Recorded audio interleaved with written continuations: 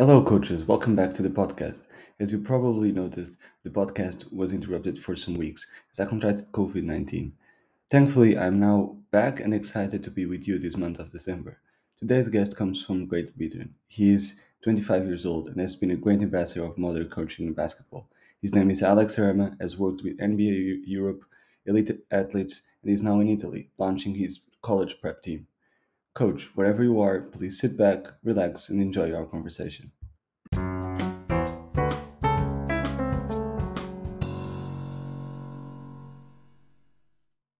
Hello, everyone. Welcome to the fifth episode of Career Mode. I have here Alex Serema. Alex, it's nice to see you. No introductions needed. How are you? All good? I'm great, Diogo. Thanks for having me on. I'm looking forward to this. Perfect. I think this is a great addition to the podcast. It will be very interesting for all coaches. And I would like to start by uh, something you just actually I think posted very recently about the muscle memory article, and maybe we can link that to other topics. So I would start with that for people that maybe haven't read or maybe don't even know about the what you're talking about there. What is it? What you try to share there? Absolutely. So, this concept of muscle memory has been on my blog list for a very long time. And really, it came about. I remember, especially my NBA years, I remember I had quite a few dinners where it was one week. I think I was in Charlotte for the NBA All Star, and muscle memory, this idea of muscle memory came up at two of the kind of NBA star/coach dinners. And I just remember thinking at the time how ridiculous that we're in the 21st century and muscle memory is something that coaches still believe in. And it's really, to me, I think it shows how the importance of just basic kind of motor science is sometimes too much neglected in our sport. And it's, to me, it shows how, for me, it's obviously one of the biggest myths in basketball and I think other sports too. But it's just fascinating. It was fascinating to me that this myth can kind of be perpetuated and coaches still really believe in it. So that was kind of the premise behind the article. I just wanted to outline some of the science, especially in terms of motor learning, as to why there's no such thing as muscle memory. And I think particularly it pertains to spot shooting the most when, and I remember just conversations I had during those dinners that I referenced where, coaches and staff would be talking about how important it is to do spot shooting, take hundreds of the same shots, bang them out to improve muscle memory. And that, to me, it's really interesting when you look at spot shooting, because I've just been observing it just with some of the players here. And when players do it, it is so unrealistic to the actual demands of what happens in a game. And what you typically see is passes come from angles which really shooters will never receive the ball from unless there's like an offensive rebound and a kick out, which is obviously something which happens a lot less than the typical spot up shots that you would take. And then also you see kind of the speed of the shot. You don't really see any type of 0 seconds, the type of speed that you would see in a game when you have defenders. So for me, I feel like spot shooting is, when it pertains to coaches talking about using spot shooting to build muscle memory, it simply doesn't make sense. And just last point on this, Diogo, I think, I have a lot of great relationships with NBA coaches, and I learned so much. Like my NBA years, I really, really enjoyed. But I think to me, it shows the importance of having, I think that on staffs, whether it's NBA teams, EuroLeague teams, professional teams, and even youth academies, I feel like it's so important to have one member of staff who is informed by some of the science and evidence which exists to kind of bridge the gap between old and new. For sure. Well, that makes a lot of sense, and it's nice to hear you talking about that. And I would just like to, I mean, maybe can we relate that and make it transition here to talk about the CLA approach, because it's something that you definitely have been preaching a lot and trying to share with the world of coaches. on how to do it, why it's important to do it. So, for any young coaches, how would you, or for any coaches that have been doing what, or have using the same methods as they were used when they played, how would you start with the most basic information for CLA? Okay, so CLA essentially stands for the constraint-led approach. Has a lot of fancy words such as non-linear ecological dynamics, but essentially CLA is what we call it. I think Mark O'Sullivan, he's a football coach doing great work at AIK in Stockholm. I've been fortunate to spend quite a bit of time with Mark, and I consider him to be one of the leading practitioners for CLA in worldwide, and I've learned a lot from him. And he has a really good way of describing it for coaches. And he's kind of like, he shows this diagram and he talks about kind of any drill or small-sided game that you design and practice. Is there a basketball involved? Obviously, I'm adapting this to basketball, not football. Is there a basketball involved? Is there an opponent? Is there a direction of play and a consequence if you lose possession? And it's essentially, it's a really simple way of thinking of designing your drills and practice in a way which aligns with CLA, because CLA can be quite complex. And I feel particularly for like volunteer coaches and even professional coaches who have been doing things a different way, the language is a big barrier to people learning and understanding it. So I think the way Mark has simplified it is really, really good. Essentially, if for coaches listening to this, I'll go a little bit deeper now and build on that. You basically imagine it, we call it the pyramid of constraints. It's like a triangle. And the idea is that 3 different types of constraints are what shapes learning and what leads to players improving in skill. So you have, starts off with individual constraints, and this is everything related to the basketball player. So this is things such as their height, their wingspan, their weight, their perceptual skills, their mood quality, and things. Obviously, these typically are long-term things which take longer to change, such as obviously height, wingspan. But obviously, if you're working in a youth environment, and maybe you have a player who grows 5 inches in a year, that's something important to consider, because think about how that growth is going to shape their skill in terms of coordination, motor control, etc.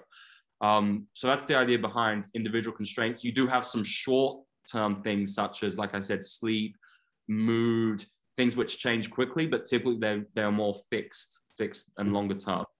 Then you have environmental constraints. So this is the thing that coaches don't have as much control over. So it would be things like the surface of the gym, the size of the gym, the humidity. Maybe you're playing at an altitude, maybe it's outside and inside. So that's the one I typically tell coaches to worry about the least, because the task constraints are the most important ones. And these are the kind of the rules of the drill or the game, as you like to speak. And this could be some of the most common things would be how many players you have involved in the activity. Is it a 2-on-1, a 2-on-2? Is it a 1-on-1, 3-on-3, etc.? The space you play in, for instance, is it a half court or full court? Are you playing in half of the half court? Is it in the paint? Are you adding in trips where you do a half court, then you do a transition trip, then you do a transition trip back? Then it's the rules of the game. Of course, you have our basketball specific rules, and then rules which coaches could constrain. And of course, that could be things like manipulating a point system. So for instance, from my team here at College Prep, we have our own scoring system where we overemphasize the shots we want. So open rim finishes and corner open threes are worth more than for instance, a mid-range, which a contested mid-range would be worth 0. So that's another kind of constraint. And then, just something I shared yesterday on YouTube, something that I use a lot, guided defense, where you also can place constraints on the defense to shape learning on the offensive and defensive side of the ball. So for instance, it could be constraining the coverages. So the defense can only use particular coverages, whether they're guarding a closeout, maybe they're playing help D, maybe it's the primary defender on a finish, maybe it's pick and roll, but you're constraining what coverages they use. And the idea is that basically you're nudging players towards certain solutions. And as we do this, we are not talking about a specific technique which we are imposing on the players as the coach. And that's basically the traditional model of coaching you see, which is still the dominant model in basketball, whether it's NBA, NCAA, Europe, whatever. The traditional model is still the dominant school. And this is where the coach shows one perfect technique, which players then have to replicate, and they do it 1-on-0, 2-on-0, or they execute some type of offensive pattern 5-on-0. You know, it's the same. And that's the traditional model. And CLA really, it operates in the contrary to that. And it really, the idea is that perception, decision, action is integrated. So we don't do anything in isolation. Everything is more representative of the game. And I think the constraints are really, it's where the magic lies. And like for me, just with the players I've had this year, it's the first time properly that I've been able to apply CLA to everything in terms of player dev, team dev, and we have 7 practices a week, team and player development, athletic performance, CLA, and in 3 months, the results, I really think have been incredible. And the players are happy, the players love it, and just their whole understanding and skill, like, and obviously, you know, I have a very specific system of and style of play, which we're going to talk about later. But I feel like the CLA really, it works so well when you run a style of play, which is more conceptual, because players are empowered to make decisions. And I think it's like, when you look at a lot of old school offenses, whether it's just running set plays, old school motion offenses, of course, you know, if you teach that with CLA, it's going to be more effective than the traditional model. But running a more open kind of game model, it blends so well with the constraints that approach. For sure. And I think, but you said there's something, well, many things that sum very well what you've been doing there, but also what you just said now. So even if you don't run such a freedom model of playing, and if you still have to go with set plays by any reasons, any constraints that you have in your program, it still helps if your players know how to disrupt it, right? As in everything. So I think that's a very interesting thing to talk about, because it means that coaches don't have to change everything they've done. Things can go slowly, right? Yeah, totally. And I think set plays have a time and place, and it can be a really effective way to play, especially obviously professionally, pro level. I really believe though, at the youth levels, kind of under 21 and younger, I really believe that conceptual and just playing in terms of transition to triggers, to coverage solutions, to dominoes, I believe it's the most effective way to play, just because of what players learn from that and what they can take with them as they progress to that next level. Of course, there is a time for sets. You have to put sets in, because that's what you see at the next level, especially here in Europe.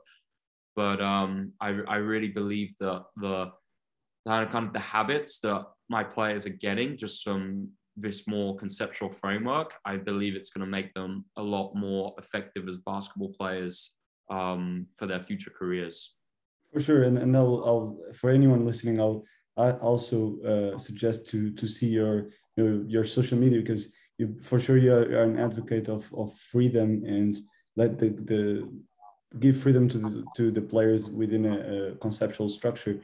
But at the same time, you still use, sets or scripted offense after timeouts. And that's an important thing, because for anyone, I mean, I've had conversations where then people say, well, but at the pro level, they have to know all the combinations of sets and everything. So you still work on those things of them knowing what happens on the court but at the same time, it's very specific moments in the game.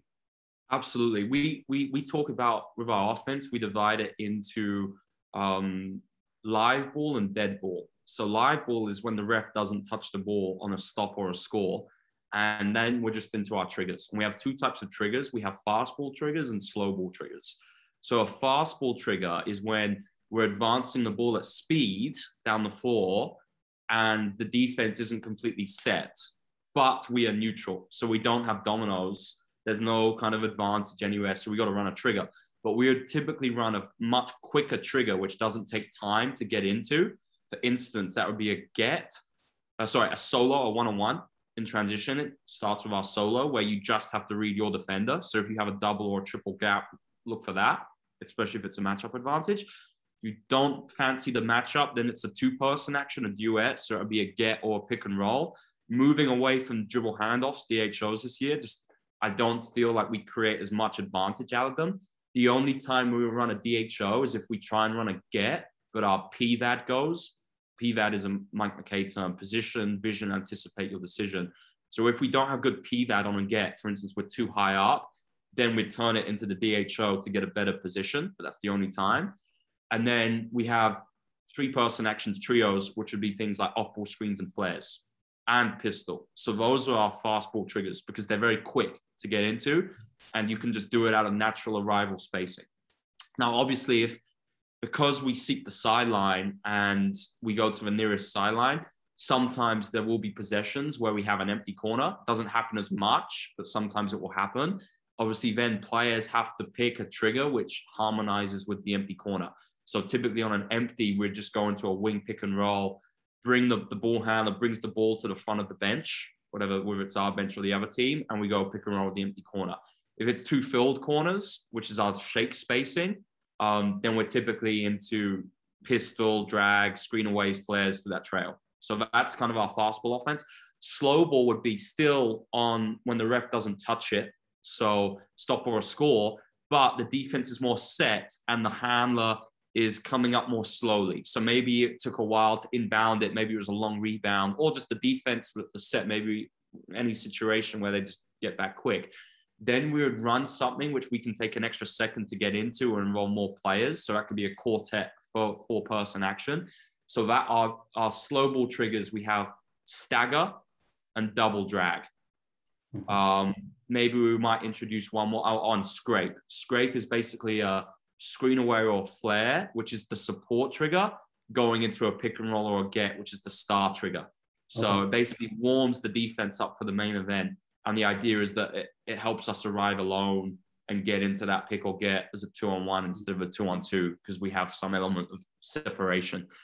So that's our live ball. And then our dead ball is sets. And we have two sets right now, really simple, both out of a diamond. We've got a fist up and a fist out. So fist is diamond. Fist out is basically diamond into step up, pick and roll. But again, we emphasize being creative. So for instance, instead of running a step up every time, sometimes we might flip it, send them towards the middle and send them to the baseline. Sometimes we might ghost screen it. Sometimes we might veer pick and roll where we go set the pick and then screen away. So again, we're creative from the set. And the moment we have an advantage in the set, we're not running the set, we're applying the 3 rules of dominoes. So that means, say, for instance, on the first diamond, if the handler's dribbling the ball and their on-ball defender's asleep, we're just going to drive it downhill, start dominoes. If a player coming off that down screen in the diamond, if their defender's completely tightly chasing, we just curl it, start dominoes, get a rim finish. So the idea is that we're relentless looking for the dominoes, and at every part of the set, we're looking to break the script and just start our dominoes basketball. And of course, out of timeouts and stuff, I do my timeouts. We will tweak a lot of the triggers we run. So for instance, our pistol, how we run pistols, or a get into a flare. So maybe we'd tweak that. So maybe instead of doing get into a flare, maybe it's a go screen into a flare with a Ricky. Or maybe we do some type of more elaborate action off a double drag. Maybe we go double drag into a stagger or double drag into an elevator. So trying to show them all the actions they need for their careers, but the ATOs are kind of the time we use to do that. And again, just getting the players really smart. So now we're getting to a level where they can go off script. So for instance, our base sequence in the pistol, like I said, is get into a flare. But now the players are empowered to be deceptive and go off script. So maybe instead of running the get, the passer will pass it to the wing, and instead of coming to get it back, they just go off the flare immediately. Sure. If that makes sense. Maybe the player coming to the get, instead of coming for it, they set a pick, a step up to the empty corner, and then come off the flare. So we call it like DNA. You have your strands of helix. Can you alter the bases using the player's good knowledge of triggers and actions, which they now have, to go off script? For instance, another in context example, our double drag. How we run our double drag is as a staircase. So the first pick is higher, second is slightly lower. So the idea is that it prevents an under, because not able to go under the second one. The first one is a scripted slip, the first picker. The second picker is a ghost screen. So that's our base sequence. But now the guys are getting smart, and maybe they do something different where they will screen the screener instead. Maybe they will go set a veer pick and roll with the single side. So they're getting really, really smart, really unpredictable. And for me, it's really fun to see what you can do. And I think the biggest thing is coaches don't trust players enough. And some of my guys are 16, making incredible reads. And I just think sometimes how cool it would be to see this done more at the pro level in Europe. Sure. And I think, so very interesting there, how you basically described your offense, your ideas behind it. But it does make sense. And, what you just said, so players have the freedom to disrupt the main triggers, or even if you're going into a more slow ball situation, you can still disrupt it. And correct me if I'm wrong, but that possibility comes from, one, the freedom that you give them, and then at the same time, they have played hopefully with you, and before maybe as well, so much conceptual offense, so much trying to read the defender more than playing any set, any structure scripted, that they already know and start to see the patterns when they play any triggers, right? So that gives them the freedom to read faster the defense and try to see where it's the open space. Exactly. Great. Well, that's really good to know. I think you just briefly summarized a lot of what you have online, which is really great. For anyone that's haven't seen it yet, I definitely recommend. But just before we move on, I'll just come back to the CLA, because one thing that, so I think the concept of trying to constrain the game to get something from the players for getting them to arrive somewhere that you have as the destination for that scenarios of basketball. I think it's easy to understand, but at least this year I've been a little bit more challenged to try to find explicit because I think you can play CLA and you can constrain the game in implicit ways and explicit ways, right? Because I can constrain the game and say, as you I think you said as well, you have to use this skill, or you have to use some type of this skill, and at the same time, for sure, you are constraining the creativity. Or you can say it in a more broad scenario. You just have to be you have to try to put the ball as fast as possible on the floor, for example, just to give some type of scenario here. So is that something that you've been changing? Is that something that you have to adapt from player to player? That would be interesting to know. Yeah, I think sometimes there's a risk of over constraining, and I think CLA is a lot more than just using limiting constraints and saying, okay, you can only do this. Now, of course, it's useful, and it gives, for instance, we do a lot of breakdown small-sided games. That's like the type of small-sided game we do the most, where it's like a small-sided game off a particular trigger, because we get to work both our defense and our offense. So obviously that is kind of limiting, because we're saying, okay, you can only score off a pick and roll, and the defense is only playing drop coverage or weak coverage. So it's really specific, right? And maybe we do a lot with all our pick and roll on all our picks to simplify it at the start of the year. There are basically only 4 ways to score. A little bit more, 5. Reject, early, late, or bingo. So that's kind of like the setup. Slip the screen, ghost it or flip, or punish the help. So really, really simple. We're just getting onto seals now and kind of sealing off like the recovering defender on an aggressive coverage. So it will be 6. So super simple. But sometimes I do believe you really have to constrain those things heavily to get the players good at it.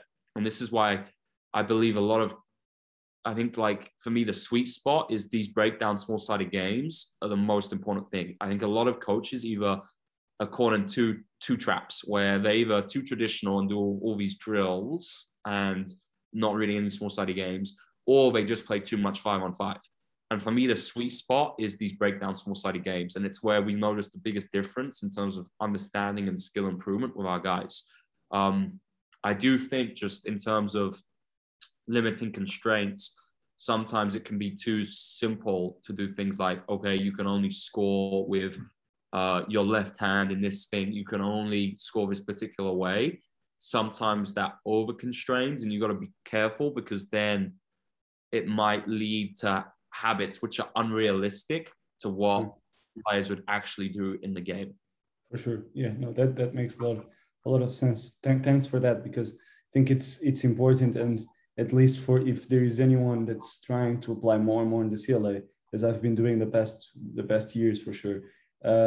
You kind of go and discover at your self pace how much you can do and how much freedom you have within that as well from a coaching perspective. But I'd like to talk, so because we've talked about your offense and especially what you're doing now in Italy with the prep team. So maybe can you talk about what's the project itself and what are you trying to do? Because definitely there aren't many programs like that, if any, in Europe. So what are you trying to do differently? Absolutely. I think like my vision behind prep was I wanted to show a different way to develop players, a way based on modern thinking and evidence, kind of all the stuff we've spoken about in terms of, adopting CLA, modern style of basketball. I think though at the core of it, it's for me, the most important thing is the transformational side of coaching and the relationship we have with the guys. We got 14 players, so they're 16 to 19. But I really believe that, especially in North America and Europe, there's a lot of transactional coaching where coaches coach using fear, punishment, the relationship with the players. It's like a hierarchy with the coach kind of at the center of everything. So really wanted to show how you can still develop high-level players, but in a transformational way where the players are at the heart of everything you do, and having a really positive relationship between staff and players, and then showing all the benefits of using evidence-informed thinking. So applying this to the basketball, the player and team development, the athletic performance, the mindfulness, and then just like the daily habits and what they do at school. And I feel like we're very stuck in the past in Europe. It's the old world. And for me, it's a shame that all the top clubs aren't really evidence informed. So they're not really looking at the literature in terms of CLA, not looking at sports science like nutrition and importance of sleep. I mean, basketball can learn a lot from football academies in this regard, like load management, rest, what players do in their downtime, how the players feel, mental health, and it's work-life balance. That to me is the biggest thing, which a lot of basketball clubs I feel have no idea, like how to actually treat their staff and get the best out of them. So for me, that's all really important. And we talk a lot about our values. So we have four values. So confident, present, divergent, and connected. And it's kind of at the heart of everything we do, where it's in a practice or off the court. Are we kind of, meeting our values and aligning to those in everything we do? So yes, it's a different project. We have had a lot of organizational difficulties, so to speak, this year, but I think it's part of whenever you try and do something big and different. Of course, there will be hurdles along the way to overcome and some elements of adversity to get through. But for me, I'm really happy because we got a group of 14 amazing guys and some players who could do some really good things, like mid-major, Division I, good professional careers. And I'm really excited to see where we can get them to, not just in basketball, but in their lives and kind of give them the tools to be dependent when they leave here. For sure, I think that's a great point. I mean, from all the conversations we've had so far, that always comes right. It's never just basketball, as you just said. I mean, you have guys there now 24 hours because they moved, they went away from their countries to live there, to live with you, let's say it. And so there is a responsibility as well to give them more than just basketball practice. And that's what they signed up for, because they knew you were trying to do something different. So I think that's really great. And I'm excited to see the future of the project, because it's been only 1 year. You already have so much to tell. So yeah, I mean, not 1 year, let's say 1 season. But yeah, and then so last topic here, because I think and I remember when I met you, when was it? I think Barcelona a few years ago in the Pau Gasol Academy. I mean, forgot about that. Pau Gasol. Yeah, it was good times there. But and I remember because I started watching your stuff, and you, as you've been doing and sharing for a long time, trying to give guided defense and giving options, so option A, B, C, just like a menu on a restaurant. And I really like it. I really like the idea. But there is always that question of how and because you're not giving a neutral situation to the defense, right? You're telling always to give some type of advantage to the offense in those setups. And I think there is that question, at least for coaches approaching it now and trying to learn more, that doesn't help the defense, right? Because they are creating habits that maybe are not so good, because it will happen the game, and that fear that the players won't be able to decide by themselves. So how do you see that? How do you see a coach that brings that question?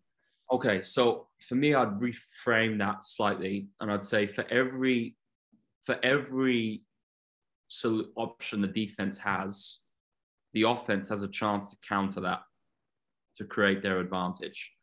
And I think guided defense is a lot more than giving the offense just an advantage. For instance, let's just take the finishing example that we shared yesterday on the Immersion YouTube against the primary defender. Okay, we got three primary options.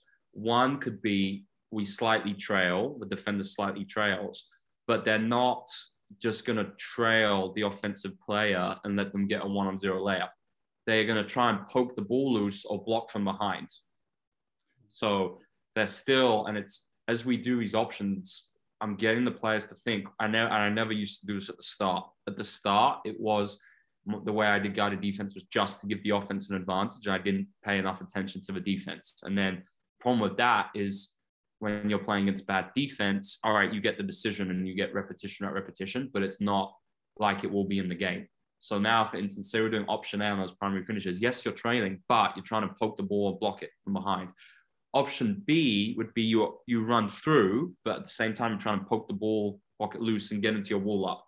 And then option C would be perfect wall up. So you're actually not giving the offense any type of advantage. You are trying to get back in front. So then the idea is the defense can learn different ways to guard in each situation. For instance, maybe you are playing against and this comes back to individual constraints. You'll find yourself on a fast break. You're against a really big guy who's not that mobile, and you're a small, quick guard. Maybe the option B, running through him, is the best situation because he's not going to have the agility and coordination to counter. And if you do A, he's just going to dunk it. And if you do C, the perfect wall up, he's just going to dunk over you. Yeah. Likewise, if you're a really big athletic guy against a small guard, option A could be the one to make more sense because you got a chance to block the ball and use your height. Yeah. Maybe if you're like for like, option C, where you're the same size and getting into the perfect wall up, maybe that's your one. So the idea of guided defense is players learn all the ways to play defense at the same time, and they have to consider and be mindful of what coverages they should use for particular situations.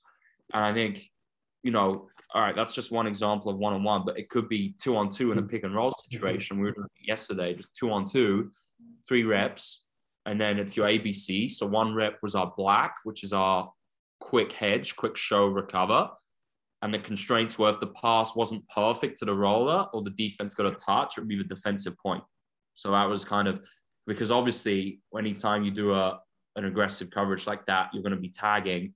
but then you have to think, okay, I don't want to do this 3-on-3 because they needed more reps 2-on-2. So they had more time learning how to hedge and more time knowing how to pass against it. So then, of course, the solution to, you have to then think, what constraint can I use to make up for the fact that there's going to be attack? Oh, the pass has to be perfectly in rhythm to that rolling player, etc. Right? Second rep was a trap. So it's red. So that's our aggressive trap. Same thing now with short roll. So again, that pass to the short roll has to be perfect in rhythm for it to count. And option C was weak, our drop coverage. So again, I'm guiding it, but we're not necessarily looking to give the offense an advantage. In fact, we're looking to neutralize them and put them at disadvantage so we can get the ball back defensively. Okay, yeah, no, those are great points. I mean, and it makes sense because, so just coming back to that one-on-one example, because I think it simplifies things. The let's say the heart of coaching here is not really so much the drill itself or the setup, but the debriefing that you have to have after, because you, as soon as you introduce that, then you have to ask defense as you've done. And since the days we actually coached together in Belgium, that's, you know, the evaluation of coaching was actually not about the drill, the small-sided game, but on the debriefing we were doing afterwards, because the drill for the coach or the job for the coaches doesn't finish with the game. And this is where you have to have a language. Like, it's all good having good small-sided games, but if you just play the same small-sided games every practice and you don't use different constraints and there's no kind of scaffolding and you're not doing debriefs, it's not going to have much of an effect. So the debriefs are critical, and you can't use the same questions every time when you debrief. You have to find different ways to engage and ask open versus closed questions. And I think that's where you have to have a language, because if you don't have a very specific terminology, it's very difficult to do quick debriefs, which don't waste practice time, and to get everyone on the same page. So that's why I give everything a name. And it's very specific, it's very quick, and it makes coaching in games a lot easier. For sure. Yeah, well, great points here. I mean, we had some good 40 minutes of talk here. I would love to ask you this last question I always do in the episodes. And I think with you, it will be even more interesting, because, I mean, you're so young and had the opportunity to travel so much already through all the projects you've been through, also NBA Europe, and you're trying to also share something with the basketball community all over the world. So you're not restricting yourself to any continent or country. And so what is something that you've taken out of abroad? I mean, you are from Britain and you're now in Italy, so I guess everything works for you as an answer. But what is it? What is something that you've taken for yourself, and you can take this for basketball or non-basketball stuff? Okay, so I think you can learn obviously every step of the way, and you can learn wherever you are in the world. For me, one of the biggest things I don't agree with is the fact that is the stereotypes we have in basketball and the stereotypes we apply to coaches based on where they're from or where they coach. So for instance, because you're a Serbian coach, you must be amazing.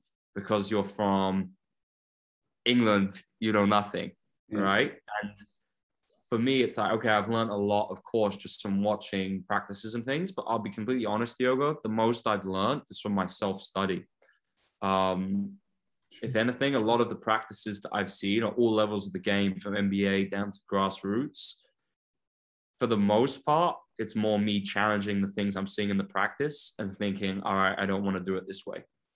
Okay. And of course, that's useful. But for me, most of my learning has come from early on, from Chris Oliver, Mike McKay, Pete Lonergan. Those are like my three kind of big influences. And still today, I consider those guys kind of my mentors. And I'm pretty lucky, because I think to have Chris, Mike, and Pete, it's really the best at what they do. And now, but the thing is, I'm not just replicating what they do, I'm adding my twist onto it. So I'm not blindly copying. I'm really trying to think and add what I, add my thinking to it and make it more, take their ideas, but make it unique, build on it. And that's how the game grows. And a lot I've learned from reading. So a lot of stuff, obviously, on straight-led approach, motor learning. I like some of Doug Lemov's stuff for classroom management. And that to me has been the biggest kind of influence. I wouldn't really say I think sometimes coaches overemphasize the importance of watching practices, going to coaching clinics, because at the end of the day, if it's just all this traditional shit you're getting, how's it going to help? Yeah, at some point. But I want to ask though, because I think it's a great, what you're saying is that for sure you can learn with everyone, but at the same time, you have to, it's not enough to just go and watch a practice or whatever. So where did you, and this is just a personal question, where did you take that critical thinking? That, because again, you're so young and you've started doing that not this year, some years ago. So where did that come from? Because I will say it's not that usual, but that's my stereotype. Yeah. So I think it was when I was probably about 20, so 5 years ago. And that was when I first started reading stuff about motor learning / CLA. And just straight away, I was like, yeah, this completely aligns, because it just makes no sense how we coach basketball today, because it doesn't align with any of this stuff. So, and I mean, I'm always critical with books I read. I read it always from a skeptical perspective. So of course, like I'm reading Rob Gray's book now, How He Learned to Move, and it's great. But even though I'm obviously biased towards CLA, it's important to still approach kind of everything you learn and think and be a sieve, not a sponge. Yeah. Okay. Right. I think that's really important. So you don't just blindly copy. And this is the only thing that I'd say, like, to coaches who are like using the stuff that Chris and I share, and like coaches who watch my stuff, it's like, instead of just copying it and replicating it, think about how you can apply it and build on it and make it different. Sure. And that's how, as a game, we can keep going for, pushing forward and being innovative. For sure. Well, that's a great point, great way to finish. And because, well, I'll finish with this note, because the title of the podcast is Career Mode. And, I'm very curious on, we are all, so far, all the guests have been basketball coaches, and there is so many ways to get into basketball coaching, professional or not professionally. So I'm assuming that the path that you've done to the last 5 years, from NBA to Belgium to now Italy, you haven't planned out 5 years ago, right? So how is that happening, or how much has it changed from year to year? Now you have a little bit of a more stable situation. At least it looks like. But how do you manage not knowing what happens next? Well, I think coaching is, unfortunately, the nature of the business is an unstable profession, and you never know what's around the corner. I think you can get too consumed in what's coming next, and thinking about, next year I need to do this, or I'm leaving my contract, I have 1 year left, what am I doing after this? And I think so much of the time it takes coaches away from being present and actually doing the best they can in that particular moment, and continuing to learn and invest in their craft. And I was just speaking with a coach the other day who was saying how busy he was with his season, and how it's been frustrating because he hasn't had time to keep his learning up, because he's an assistant coach, just doing everything the same for his head coach, video, practice planning, and not really learning anything new. And I think that's a big trap, the trap of the season, which coaches fall into, where they get so neglected into being busy, but it's not a type of busy which is actually going to help them and help their development. And this is why the biggest thing, I'm like, work-life balance for me is critical, so that coaches can actually have time to keep improving and keep learning and investing in their craft. For me, I'm increasingly believing, Diogo, that I'd find it very difficult to work for a team, a traditional minded team, where like kind of coach welfare and rest isn't valued, which is, let's be honest, that's every team in Europe pretty much, and professionally in other places. So for me, it's like, I don't want that life. Like I want to use my stuff and show how it makes an impact.